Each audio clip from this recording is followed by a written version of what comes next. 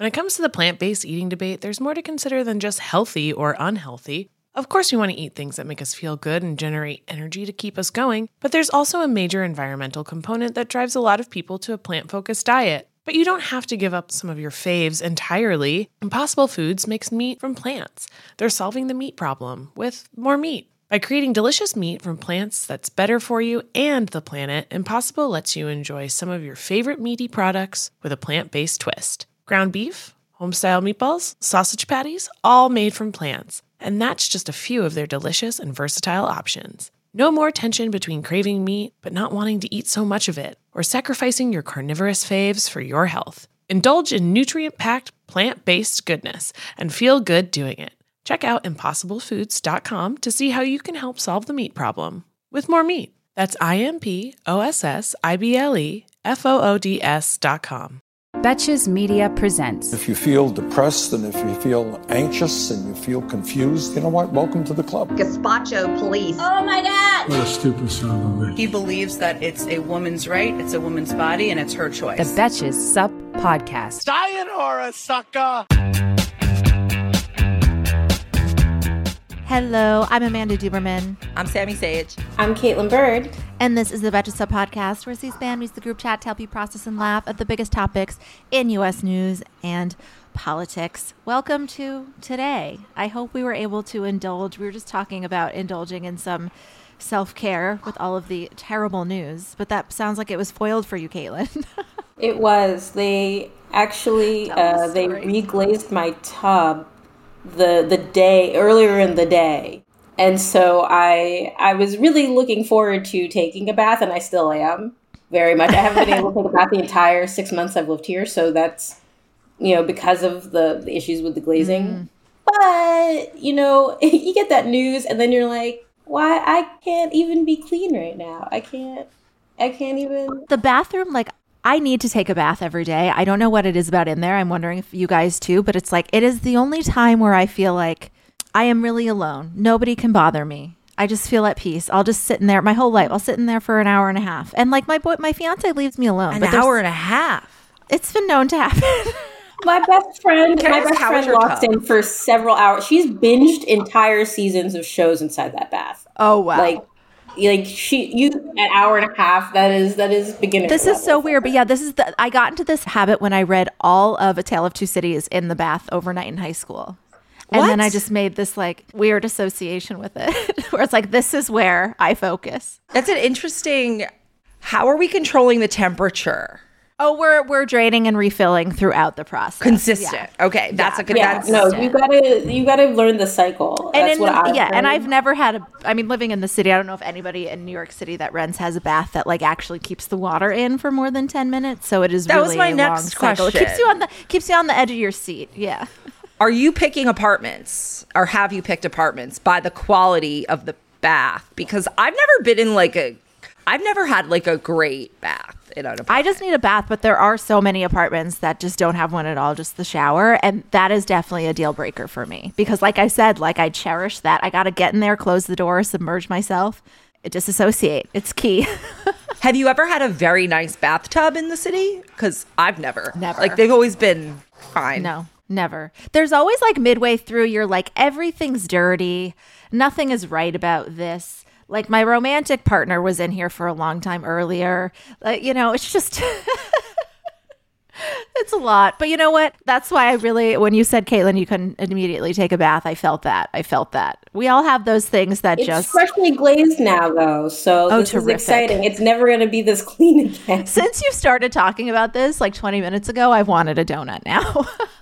You know what? Freshly glazed donut. Have it. Oh, get absolutely. a Krispy Kreme. My body, show them my your choice. vaccine card. Are they still doing that? Probably.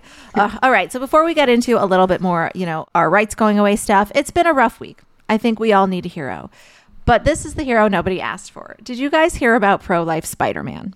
No. Looking no. Feel free to click this link in here and you'll see a picture of him. But yesterday, an anti-abortion rights activist free climbed the tallest building in San Francisco. The Salesforce Tower is 60 floors. This guy, he calls himself the pro-life Spider-Man. He was arrested after this, but he does this all the time, apparently. This isn't his first time scaling structures in protest. He also climbed the Aria Hotel in Vegas in protest of COVID restrictions. My question is, why are you free climbing 60 floors in protest? Ego, like in attention. Protest of people being able to make decisions about themselves. Interesting decision to like free climb. First of all, it's bringing attention, but which I suppose is like a thing, but like, I'm not quite sure the point of this particular accomplishment. No, apparently he is protesting against like a specific abortion provider in his area that he does not like. And obviously the fire department is like, please do not do this. This is not a smart way to protest. This is dangerous. But I just think it's giving him too much credit to call him pro-life Spider-Man. I think we have to give him like a different name. I'm going to start referring to him as the anti-choice idiot with a death wish. I mean, that works. I was thinking we could just go with Stupid Man, which Stupid Man. Very, very like in the same cadence as Spider-Man, you know? And then you can add it, Stupid Man, pro-life Man. Stupid Man. My question is, if he had died, what did he think he was martyring himself for? Like, just bizarre. These are the same people who kill doctors, so just tossing it out there, they're not quite on the level. You know? Yeah. Okay, I think this is just a man who wants attention, and he's like, oh, let me make it about something so I will get more attention. 1000%. That's it. Like, America is an attention-hungry country, and everyone's got to get their own applause. Yeah, I wonder what structure. This man's going to die. The next time we talk about this guy, he's going to be dead. So have fun, pro-life Spider-Man. Continue free climbing for absolutely no reason. Hey, American Fever Dream listeners, I'm here to tell you that there is no reason to panic the next time you're searching for the perfect gift. Now you can use gift mode on Etsy. Gift mode on Etsy is here to take the stress out of gifting so you can find the perfect item for anyone and any occasion. It's easy. Just tap or click gift mode on your Etsy app or Etsy.com. Then answer a few short questions about who you're shopping for and what they like, and gift mode instantly gives you curated gift ideas based on hundreds of personas. Now it's simple to find gifts made by independent sellers for all the people in your life. Whether you need a Mother's Day gift for the quilter or a birthday present for the vintage hunter, there is something for everyone on Etsy. Some of the things I like to buy on Etsy have little dachshunds on them or are for dachshunds. Dottie's got a whole litany of new sweaters and harnesses and all kinds of fun stuff that we get lots of compliments on when we're out on walks. A gifting moment is always just around the corner, whether it's a birthday, an anniversary, a holiday, or even just a day to say thank you. Gift mode on Etsy has you covered. Need to find the perfect gift? Don't panic. Try gift mode on Etsy now. So today we, of course, going to talk about some more fallout from the leaked draft opinion telling us that Roe versus Wade is going to be shortly overturned. Today, specifically, I kind of wanted to talk about how this happened. I mean, we talk about it on the show all the time. We have hit this, but I think we probably have some new listeners, people that are coming back, really freaked out about this, who are confused how if 70% of Americans support Roe versus Wade, why it's about to be overturned. It's like 65 to like 73% are what the polls you see. People have the polls vary in terms of how much abortion, when, where, but Roe specifically is very popular. I also want to discuss minority rule in terms of why we have a Senate that is not going to act in this moment. I think people are very confused, like, why Roe is so popular, and we thought we all elected these Democrats to national government. I mean, what do you think? Like, is there a number one reason, or do all of these reasons? Where should we start? Should we start with Electoral College? Should we start with rigged Senate? Should we start with 1929? I was going to say misogyny is a good place to start, and the unseriousness of women's issues when we talk about them. I don't want to say that this is specifically a women's issue. Obviously, it is a broader scale than that, so I don't want to exclude. But at the same time, it's very important to emphasize that misogyny is at the core of this, and this is about specifically attacking and punishing women and constructing an idea of womanhood that rests on reproductive control and forcing people into a structure where that is all that they are, and you are defined by that rather than defining yourself and making choices from that perspective. And we don't take, like, it's incredible to me that, like, they were like, we're going to destroy this thing. And people for, like, half a century were like, yeah, sure, we're just going to continue letting them build the Federalist Society to argue about it. We're going to continue letting them pack courts. We're going to continue letting them bring cases. We're going to continue letting them pass laws. We're going to continue. It's just like over and over again. It's just like, okay, it's fine. What are they going to do? And it was like, no, this is a really serious thing. Bodily autonomy was fundamental to so many other rights. The right to privacy, which should frankly be implied by the Fourth Amendment, is weirdly suddenly not like, oh, you can be secure in your person, papers, and things, but not your internal organs. And you're like, there's logic here that seems to be missing. I'm confused, you know? And it's just, I find myself like, the reason our politics doesn't take it seriously is because we don't take women seriously. We don't take issues that disproportionately affect women seriously. We don't frame our politics around like women being people. Right. I mean, so I think that is a great place to start. I think that like you can look at it in two ways. I look at it as like half of a cultural problem, which is that misogyny piece. Women are not taken seriously. Women's issues are not really considered with any gravity whatsoever. And then you have the political structural issues, which I think that's where most people are actually fairly confused as to why the Democrats won the White House and Congress. And they're like, okay, well, we voted for them. So why are they still telling us to vote when we voted for them and they have power and they're not doing anything? And I think that is where you need to fill in like so many gaps in terms of like the structural arrangement of the government and how, because of basically, I would say 3 to 5 decades of party strategies on both on each side and what each party decided to pursue and care about when it came to elections. And just realistically, the way that American government is set up is that we kind of, you have to kind of just tell people like, look, every loophole in the Democrats' power is working against them. And then you have a Republican Party that has kicked a number of critical norms to the side when it comes to the Supreme Court, when it comes to the filibuster, when it comes to bringing bills to take a fucking vote on them. And I mean, you can go back to gerrymandering and, you know, redistricting and like the Republican focus on local government and state legislatures when the Democrats chose to focus mostly only on national huge elections, occasionally a Senate race. But yeah, like, so I think you can't just be like, it's one factor. It's really a structural factor and a cultural that are just combining really horrifically. Yeah, I mean, that's such a great way. But what you both said, it's like such a disastrous convergence of those things, of like the Republican Party choosing this culture war and choosing to activate, I mean, a number of them, and then Democrats just not bothering to fight back hard enough, specifically because they just do not care about I mean, just the fact that like Joe Biden, I don't think he said abortion yesterday. I'll double check that. But like people got upset when I called him out for not saying abortion during the State of the Union. But it's like Alencia Johnson said with this yesterday. It's like that means they won the culture war. If we're scared of saying the word abortion, like that just cedes so much ground to them. And we are asking so much of casual news consumers and casual voters who want to have an impact to be like, well, here's this huge structural matrix of how they rigged it. It's like it is asking a lot for people to just understand that and then still vote again. I mean, obviously we will, and we're going to promote that, but it's frustrating. Okay, one question I do want to parse through is the question of who won the culture war.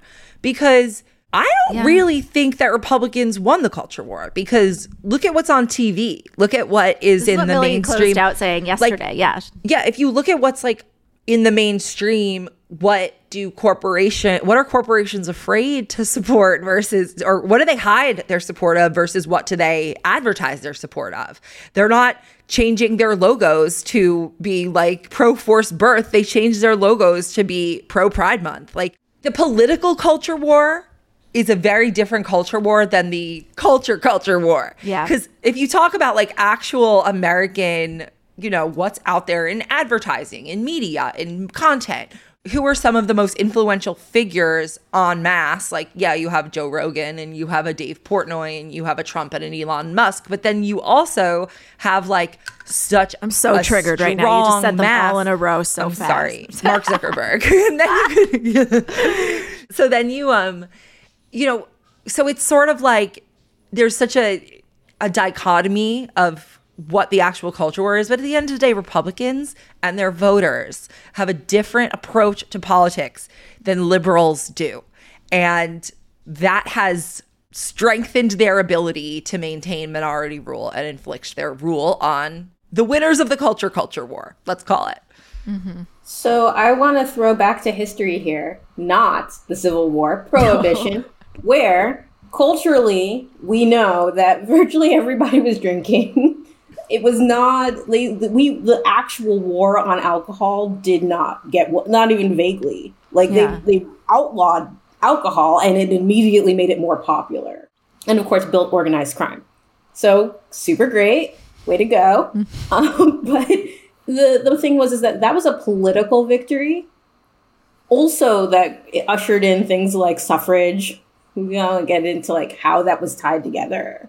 But like there was a deliberate effort, from the dry side, as it were, to focus on taking over institutions, attacking, their only thought was like, you have to agree with, they didn't care what other policy positions a politician had. If they weren't dry, they weren't getting elected. It was that simple.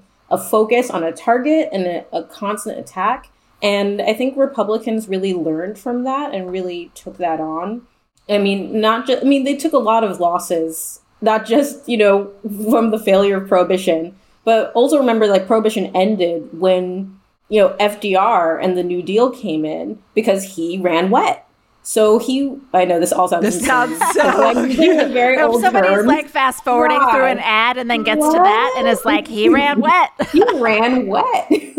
No, but he basically is like, yeah, beer is awesome. And people were like, wow, this guy, he totally gets it. I am in the middle of a depression. I'm not really interested in like controlling my wine intake right now.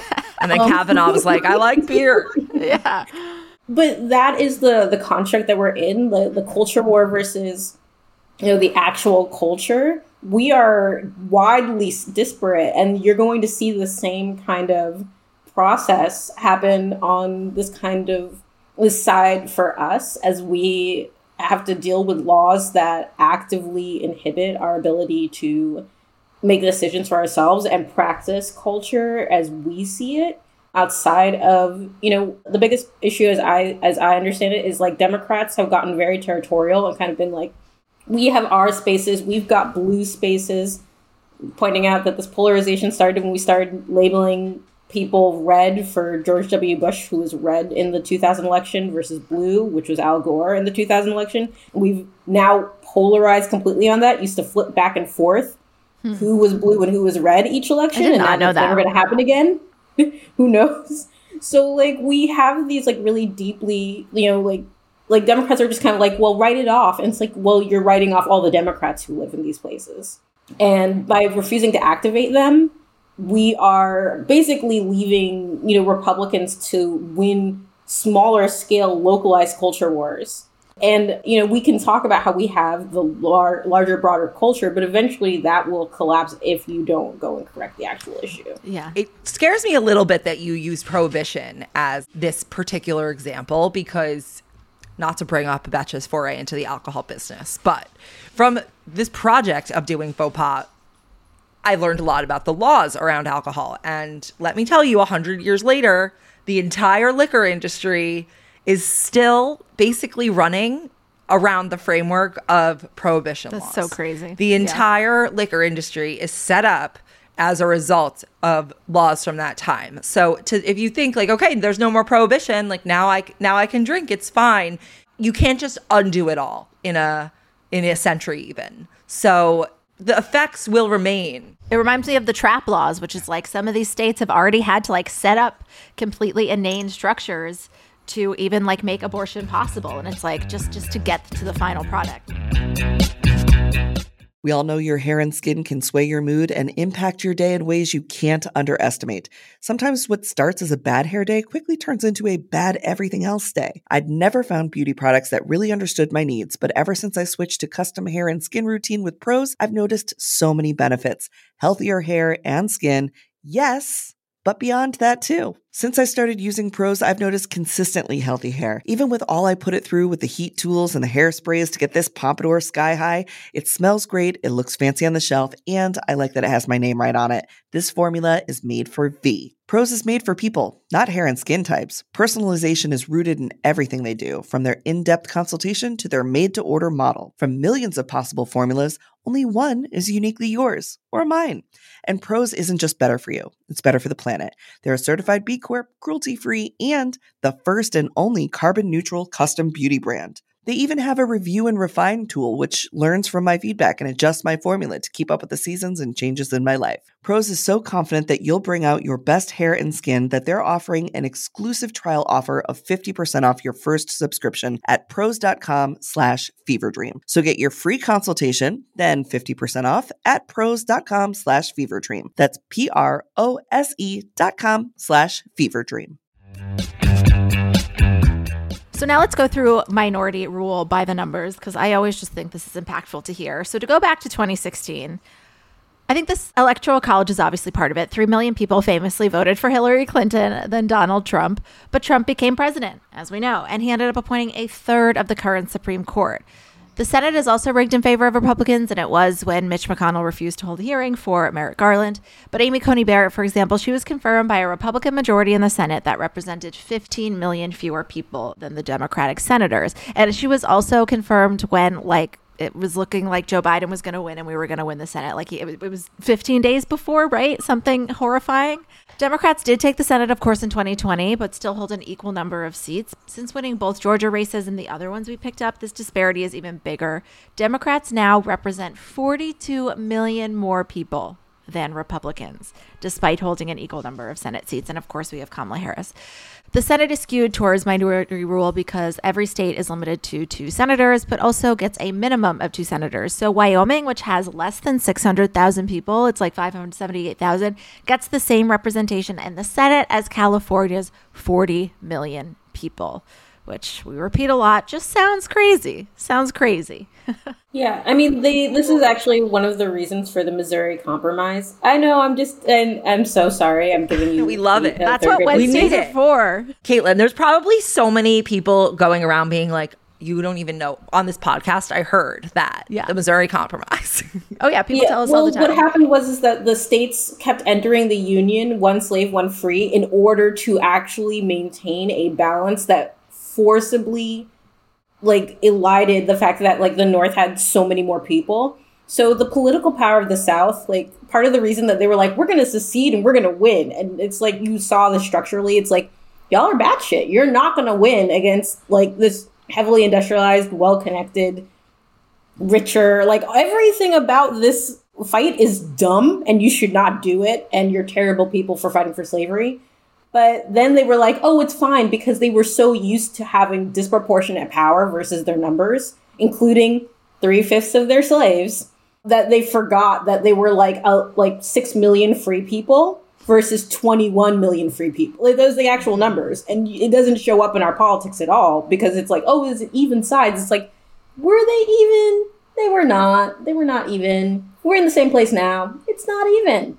And that's eliding the fact that it's oh, we have equal sides. We're a split Senate. It's we're not. Our majorities are significantly bigger. And what more proof do you need than what's happening right now? I feel people can finally see this does not make sense, that this is something that most people support, and as we're really looking down states being able to ban it. I mean, structurally, we have to change. I don't know if you're going to get a change in the Senate, because there is a reason that it's designed the way it is. Which is, I mean, it's a lot of fuckery, but at the same time, you don't necessarily want a huge thumb on the scale for biggest states, because it's fine when you are a big state. We're all talking about it now, everything is fine, right. It's great, we're liberals, we should have the right to say all this stuff. It's well, yes, we should have a representative government. On the other side, one day we may be the smaller states, and we don't necessarily want to get run roughshod by bigger states. Just because we can't consider it now doesn't mean it's not worth it. But at the same time,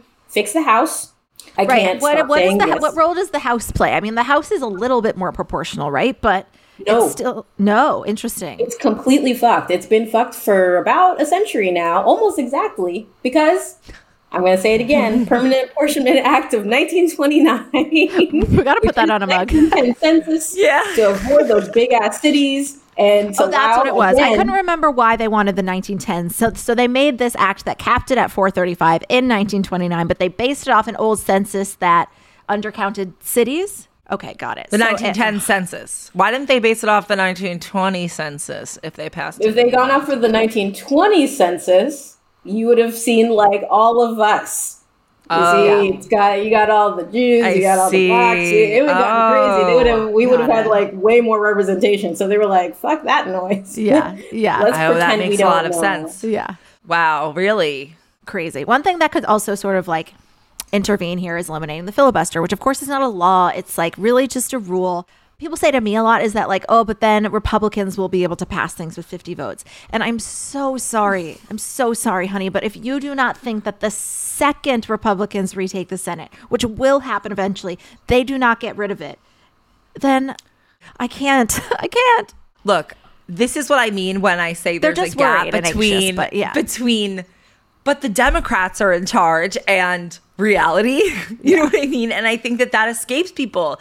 And that has to do with the fact that people generally only get engaged every 2 to 4 years. The easiest way to message to people who are not more consistently engaged is like, you know, this vote means everything. And like, if you vote these people in, they promise they're going to protect your rights. And it's like, okay, well, we did. And then all those people who are like paying attention, you know, not as consistently, they're like, wait, I don't get it. Mm-hmm. And you then need like, but by then it's like, why? The filibuster. But then it's like, what? Like, what? But then they're like, why do you keep telling me why do I care? Right. Yeah, exactly. One of the easiest ways actually around this, I know this is wild, is just to make Republicans the enemy. And Democrats have actively denied this. I mean, Joe Manchin, who we're going to bring up, is obsessed with like bipartisanship, and it's like, these people are not our friends. They're not our friends. They do not share goals with us. They do not share. It's one of those things that's like when you're talking about like a toxic friendship, and you're like, if someone actually cares about you, they wouldn't put you through this. They wouldn't ask you to do that. Like, there's only so far that friendship goes, and the fact that it's based off of this camaraderie that like you're not like the little people, it's fucked, and it undermines the very purpose of your job.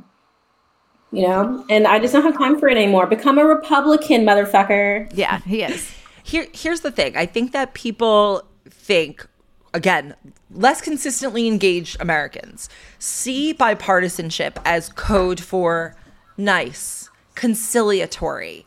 I'm a good person who examines every side of the issue. I'm neutral. I'm objective. I'm fair. I am fair. I am nuanced because I am bipartisan.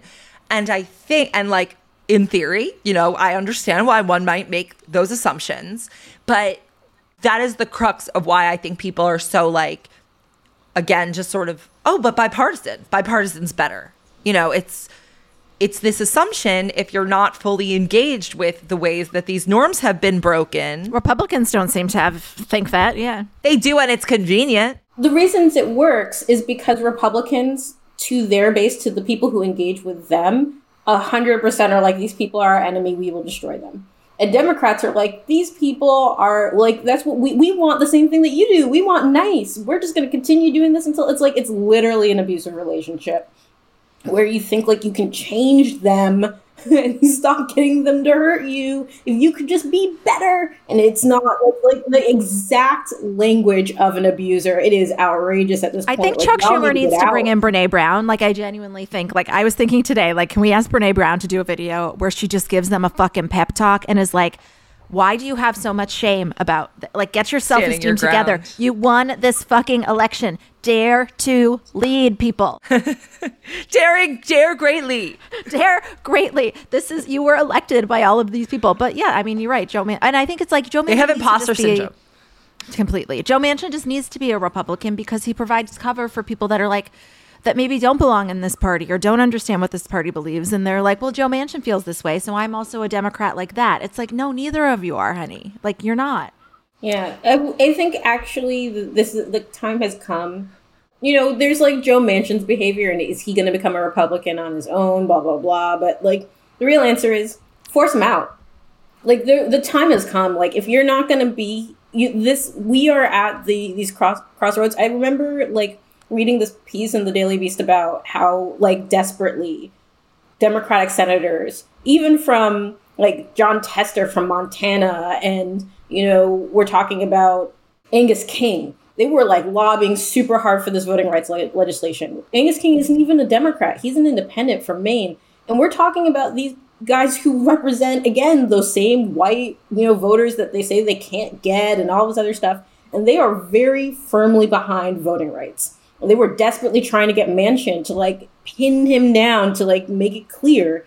And every time he just would let it go. And Biden more or less sat back and was like, you only call on me at the last second. And then when they did, he was like, I kind of want Build Back Better way more than I want voting rights, which is the dumbest argument I've ever seen. It's very chicken egg. It's like, how are you going to get all of this to work without the voting rights, sir? How is that supposed to happen? So they'll just repeal it in 10 minutes. Exactly. And which is the same thing with like the codifying Roe. It's like, I understand where people are coming from. I understand that we want a clean shortcut that is going to fix this, but it took 50 years for them to successfully destroy it. And it's not going to be undone super quickly. You're going to need to do crazy things, and you're going to need to argue on behalf of those crazy things. And you're going to have to be very, very affirmative. And you're going to need to make Republicans the enemy until they are willing to compromise with the majority of the country. And unless you do that, we're going to continue being in this holding pattern, because it happened. Again, we've lived through this before.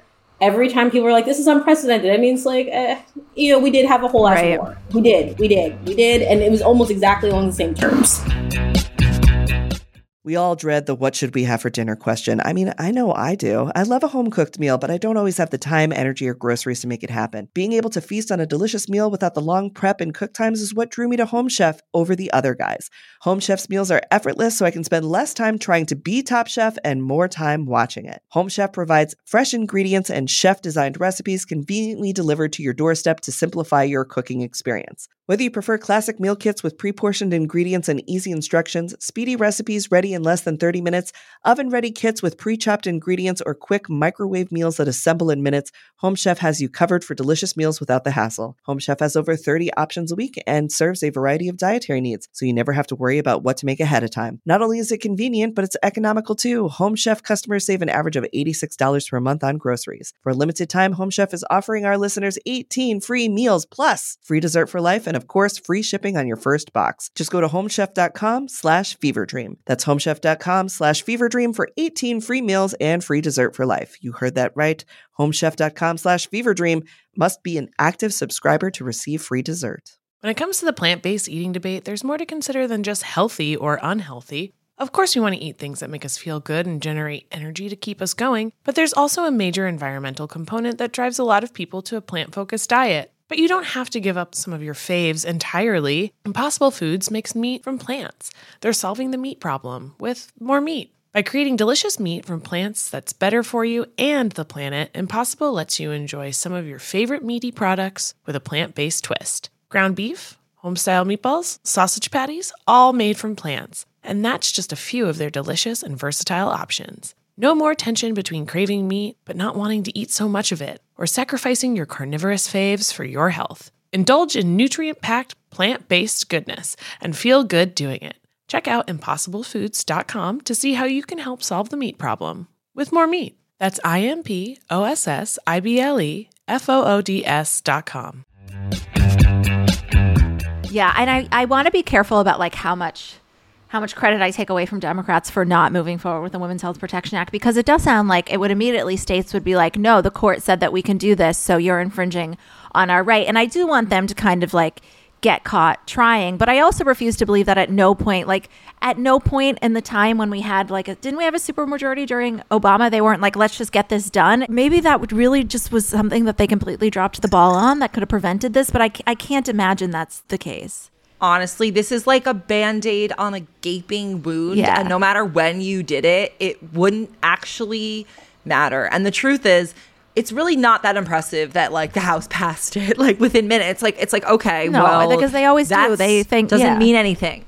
And also, would you have passed it if you were sure it could get passed in the Senate? Let's be honest. A lot of these things are just about getting the headline and acting like you're moving swiftly, but you know nothing's actually going to happen. You know what would be very useful right now? You know, the VRA also needs help. But the ERA did get a vote in Virginia and was codified by Virginia State. And that was like the last one that was necessary to gain the majority. People are squishy about whether or not it could actually be instituted. And of course, you know, you have to get it into the Senate and that has to be confirmed. But pointing out the obvious, you know, Democrats run on an equal rights amendment right now. I think they've got the fucking midterms. I think that if you run on if you don't vote for this, we are all voting for this. This is what it means to be a Democrat. You get your 60-year-old white women in the suburbs behind that. I don't see how you're going to argue with that. And that allows us to start having a different discussion and also to put Republicans on the defensive. Why don't you want women to be equal? Yeah. You know, they have to affirmatively argue now, like, oh, women aren't equal. It's like, okay, well, have fun arguing that. Have fun after this half century. Have fun after all this time actively saying we think women are inferior. You know, and that's not even counting the fact that like gender is a much broader spectrum than just a simple binary. If you expand, like, it's going to allow us to rally a little bit better and encompass so many more people. But like you have to get rid of the people who are going to stop you from that. You know, Joe Manchin is going to be over here being like, I'm not going to vote for that. And be like, bitch, you're not a Democrat anymore. We don't caucus with you. We don't recognize you. Chuck is saying you're gone. I understand it's going to lose control of the Senate, but you know what? We don't have it. Yeah, exactly. Yeah. So fuck that noise. We got the Supreme Court. Let's tell voters what we actually need. Like, we don't have the Senate. We need to win it, not just. If Manchin really does believe in bipartisanship, when he becomes a Republican, he'll still do the votes that he was doing when he was a Democrat, right? That's funny. You said you believe in negotiating. Suck that Trump ass, you motherfucker. You know?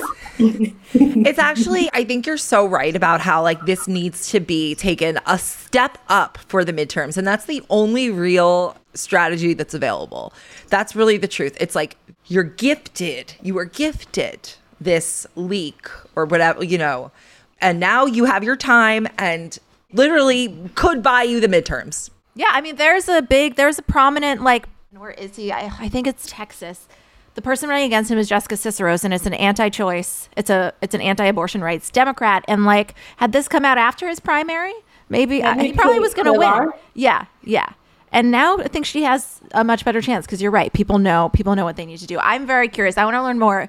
I think centering the ERA is great, and like messaging about how that will actually have an impact. We'll be talking about this probably every day all summer until the end of democracy. I'm Amanda Duberman. I'm Sammy Sage. I'm Caitlin Bird.